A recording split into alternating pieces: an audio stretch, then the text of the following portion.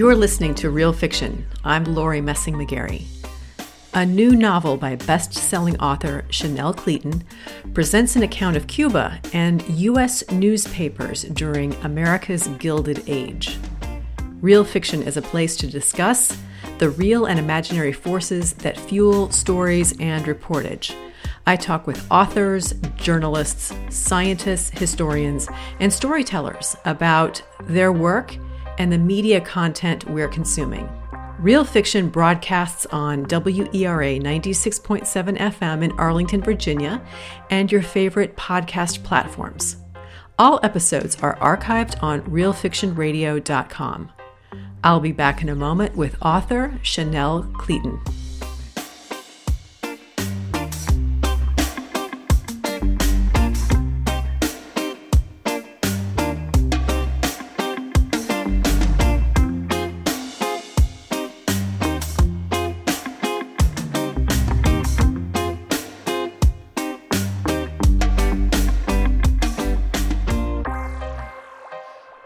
My guest today is best-selling author Chanel Cleeton. Revolutionary Cuba and the world of New York newspapers during the late 19th century Gilded Age come to life in Cleeton's latest novel, The Most Beautiful Girl in Cuba. In this sweeping historical drama, readers get an account of American foreign policy during an era of journalism known as journalism of action. Sometimes it was called jailbreaking journalism. Chanel Cleeton's book introduces readers to real-life events surrounding a prominent newspaper's role in releasing a woman named Evangelina Cisneros from a Cuban prison, which had the effect of galvanizing support for the U.S. intervention against Spain's control of Cuba.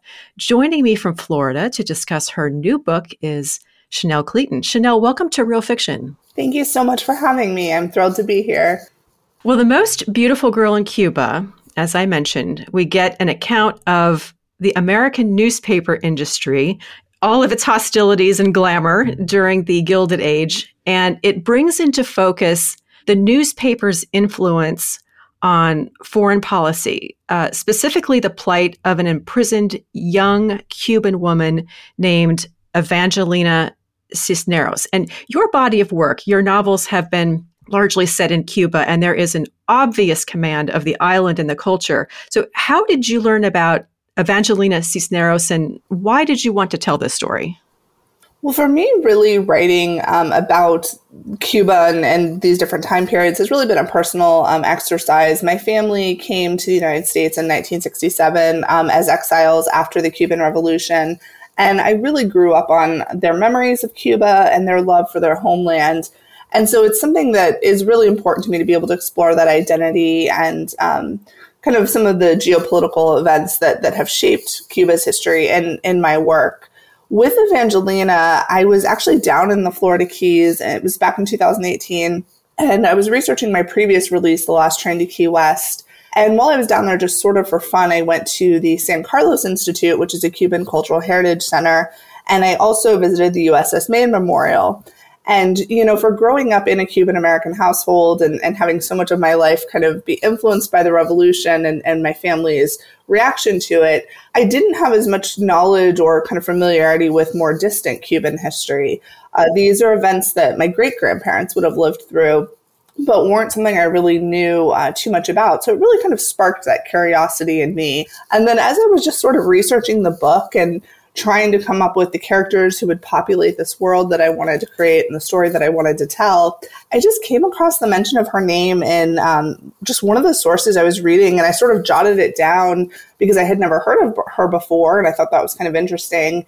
And then as I went back and started digging a little more and reading more about her, I just became utterly fascinated with her life. She is one of those rare instances, I think, where it's a life that adapts really well to fiction. There was a newspaper owned by William Randolph Hearst, the New York Journal, and on October 10th, 1897, and again, this book takes place in the late 19th century during the Gilded Age, there was this headline, and it said, "An American newspaper accomplishes at a single stroke what the red tape of diplomacy failed utterly to bring about in many months. So what I was introduced to, because I have so very little knowledge of this piece of history, was that the United States took a great deal of interest in Cuba under Spain's rule. And your novel, again, the title is The Most Beautiful Girl in Cuba. Your novel explores the tension between a few things: suppression, money and investments, geography. But in your words, why was Cuba so important to the United States, and how did those interests play out in your novel? I think it's a lot of the same kind of interest we see today and that we saw in the 50s and going back throughout Cuban history. The trade relationship, at the time that all of this is going on, Spain is sort of on its last legs in terms of being an imperial power. And so they're kind of grappling with their position in the world. They have this position in Cuba. They've colonized Cuba. But Cuba's trade relationships actually were quite a bit greater with the United States than they were with Spain. The proximity between Cuba and the United States certainly played an important role. You had a lot of Cuban exiles who were living in the U.S. This was the third attempt for independence in Cuba. And so a lot of people in the previous ones had fled to the United States. So you had this large Cuban community in the U.S., particularly in New York, that was kind of moving political levers and had this very close relationship with the press. They were really good about sort of courting that relationship and giving information to the American press. So you had just a lot of close ties on a lot of different levels. And there were definitely schools of thought, differing schools of thought on whether or not U.S. involvement in the conflict between Cuba and Spain would be a good thing. You see that play out a bit in the book with some of the different characters. Some people wanted the U.S. to get involved, to kind of tip Cuba's hand and give them help, because obviously Spain had just much more resources, even though they were having a hard time with the conflict, and the Cuban revolutionaries were sort of gaining ground, but they were just fighting such an enlarged force that it was difficult. And then there were other people that were very suspicious of the U.S. getting involved and were concerned that if the U.S. did get involved, their interest in Cuba was so much tied to economics that it wasn't something they would do out of goodwill, but rather because they wanted to have an ongoing relationship with the island economically. And you mentioned that the Cuban population was largely centered in New York at that time. That clearly comes through in the novel, and beautifully with the storyline of how the newspapers wanted to shape Cuban policy, U.S. policy toward Cuba. And in the fictional character of Grace Harrington, we get insight into that sort of cutthroat newspaper battle between Joseph Pulitzer and William Randolph Hearst. And I just love the character of Grace because she actually seeks a job with Joseph Pulitzer's newspaper, but signs on as what you call a stunt reporter with William Randolph Hearst's newspaper, the New York Journal.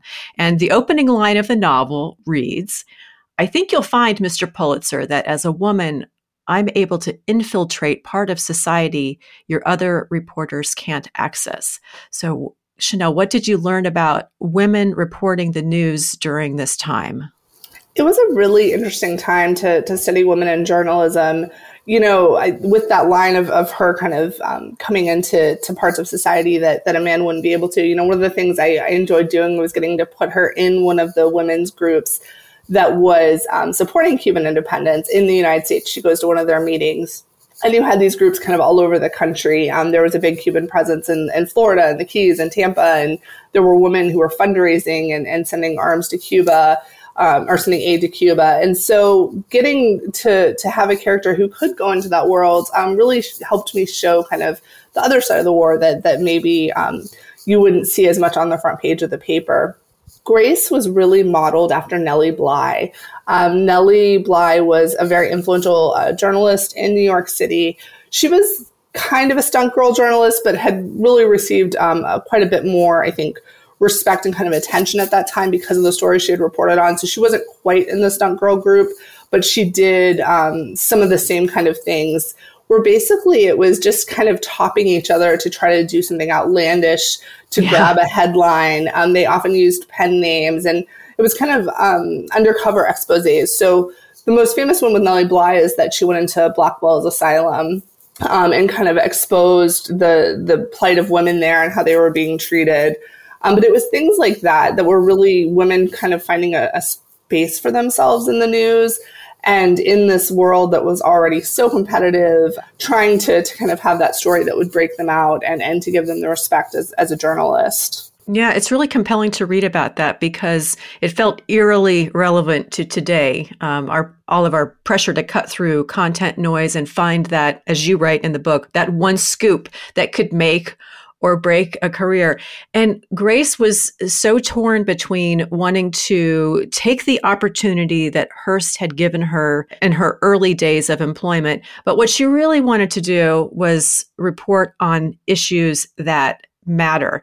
And I have to say, as I was reading this novel, I was thinking to myself, wow, if I had lived in New York City in 1897, would I have reached for the World or the Journal newspaper? Because that competition was really like, it was kind of like a spy network. Each of the newsrooms were poaching reporters. Is there anything that really surprised you when you were researching this rivalry between Hearst and Pulitzer? I think really just kind of how larger than life and over the top their personalities were and how this conflict or rivalry between them just grew to such epic proportions. And then the kind of ramifications that it had on, political history and the geopolitical situation. It was interesting because you would just read things like, Pulitzer, Hearst would steal Pulitzer's staff. And then the next day, Pulitzer would steal them back for more money. And then the next day, Hearst would steal them back for, even more money than that. I mean, it was just super over the top in terms of the way that they were going about things. You had spies in the newsrooms, and that was definitely a big thing. There were reports that Hearst would just regurgitate Pulitzer's stories.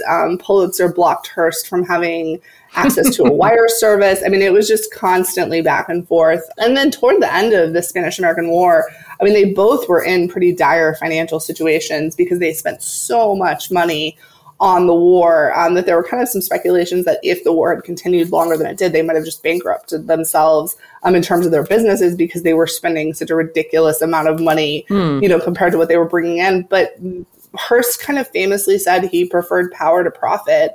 And he was really about courting influence. And for him, that was circulation. He wanted his paper to be the paper that everyone was reading. And that was kind of the standard that everyone had set for New York City journalism. And up until that point, Pulitzer had sort of been in that position. But Hearst really came in and was just determined to usurp him. Yes. The divided loyalties in the newsrooms are gripping and compelling and really fun to read about. But what you also get at here is William Randolph Hearst had an editorial policy that was really an activist mindset. And we talked earlier about how this was sometimes called journalism of action.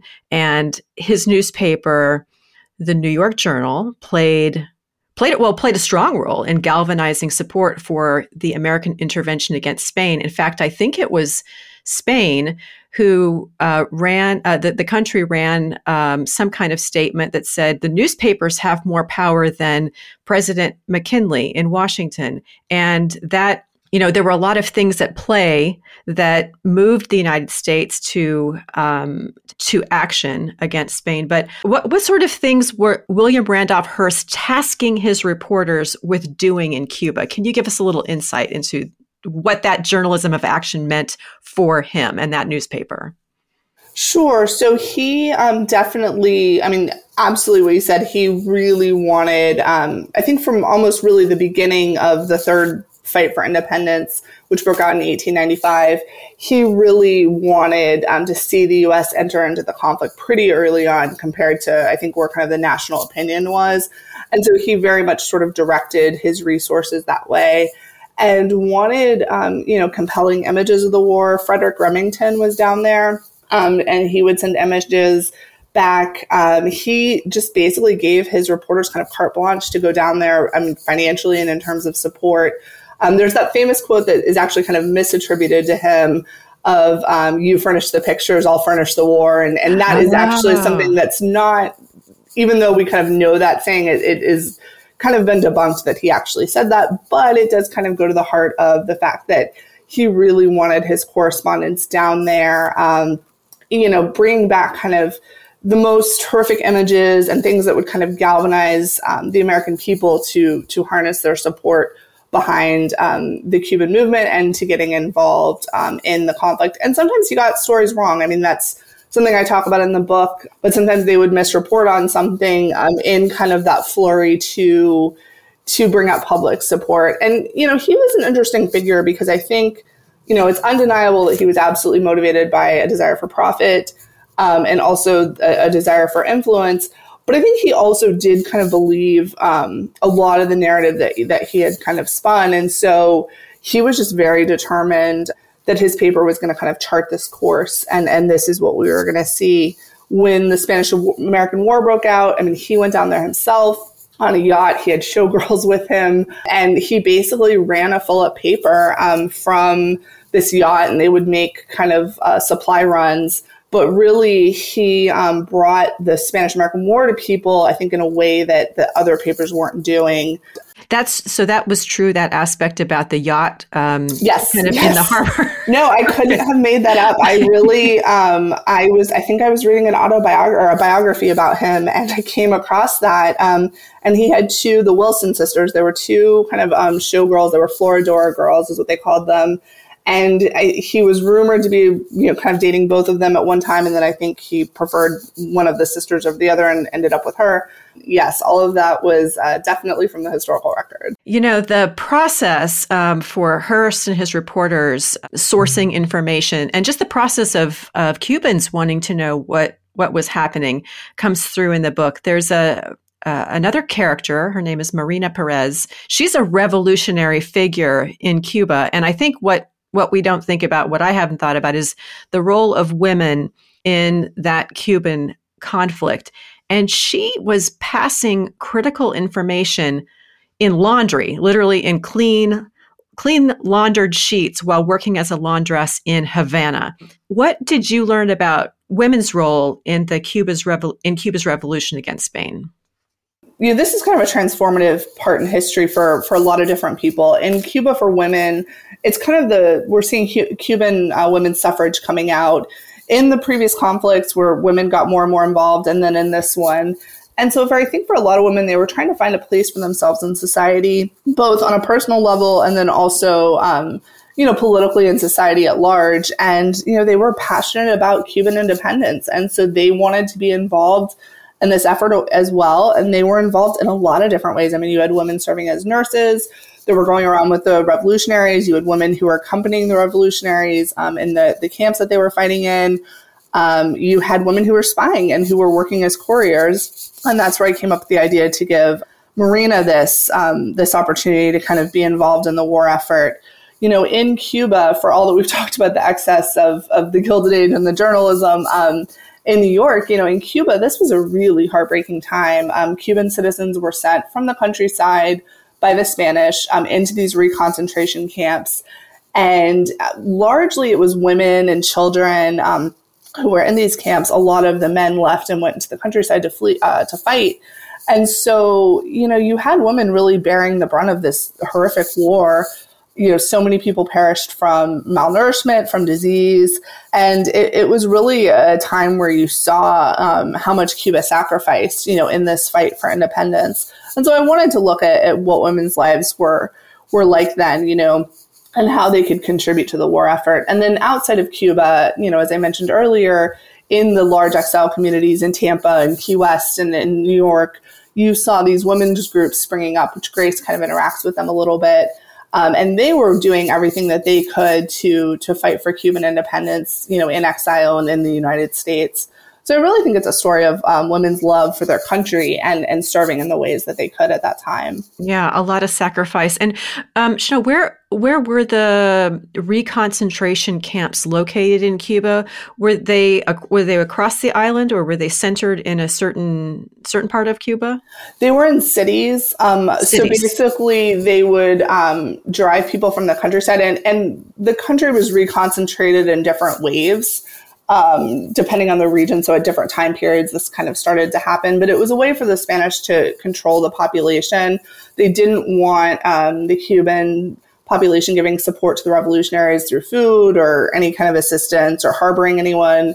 And so for them, they just seized everything and burned people's homes. They gave them 8 days to reconcentrate to the nearest city. And it was, truly horrific. It destroyed the Cuban countryside. So many people perished and was just, one of those really darker moments in Cuban history. And it was something that also in the United States, raised a lot of concern for the conflict.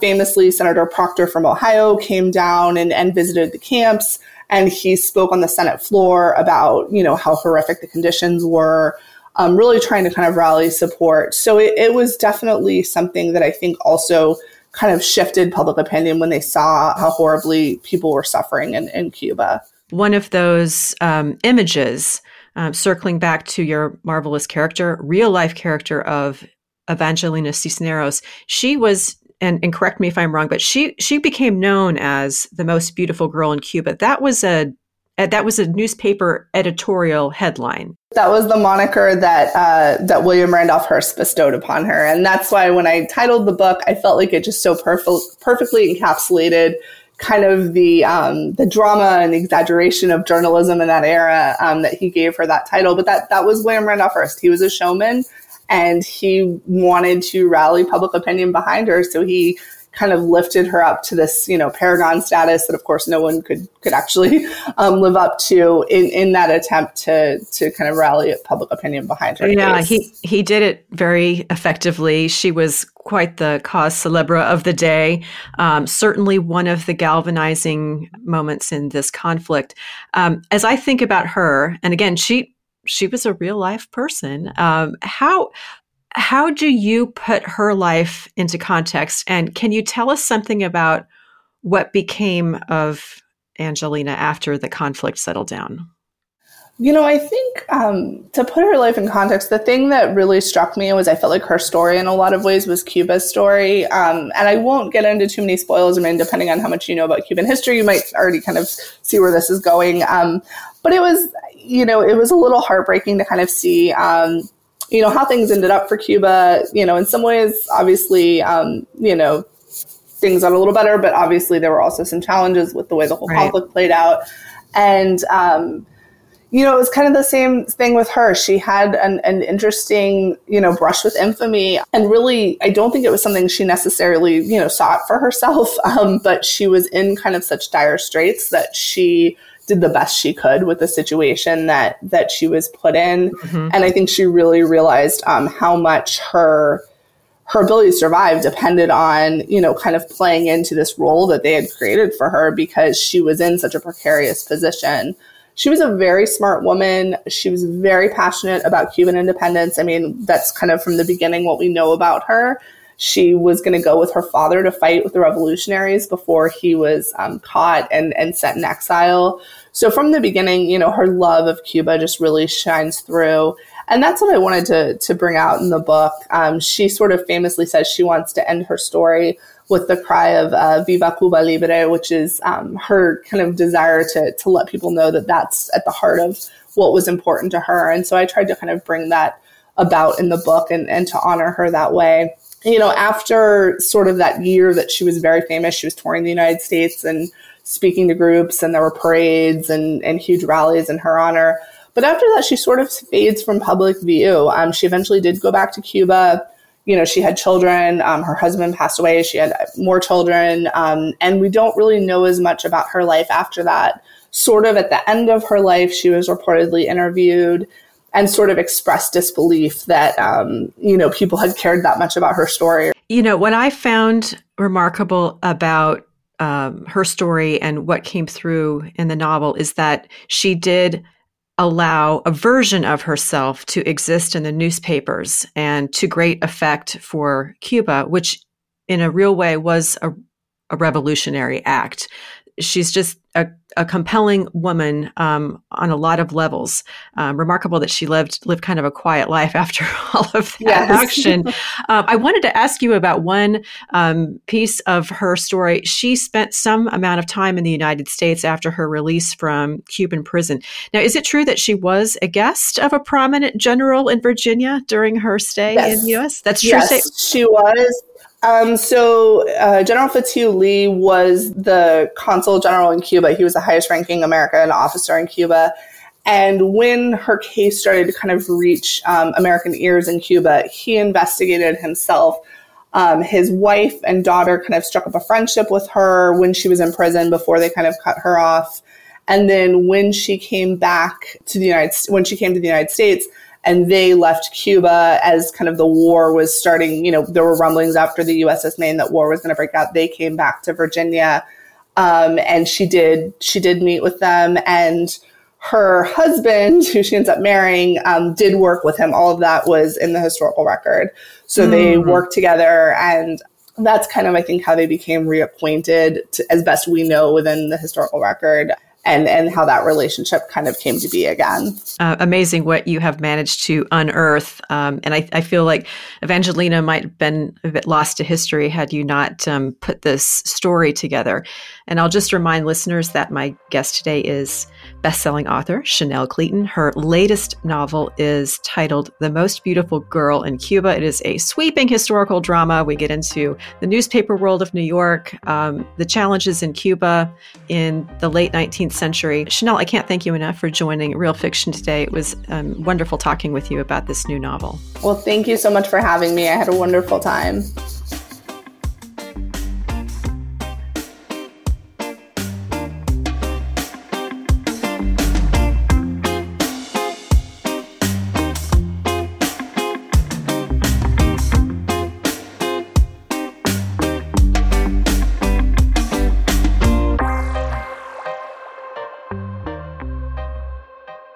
You've been listening to Real Fiction.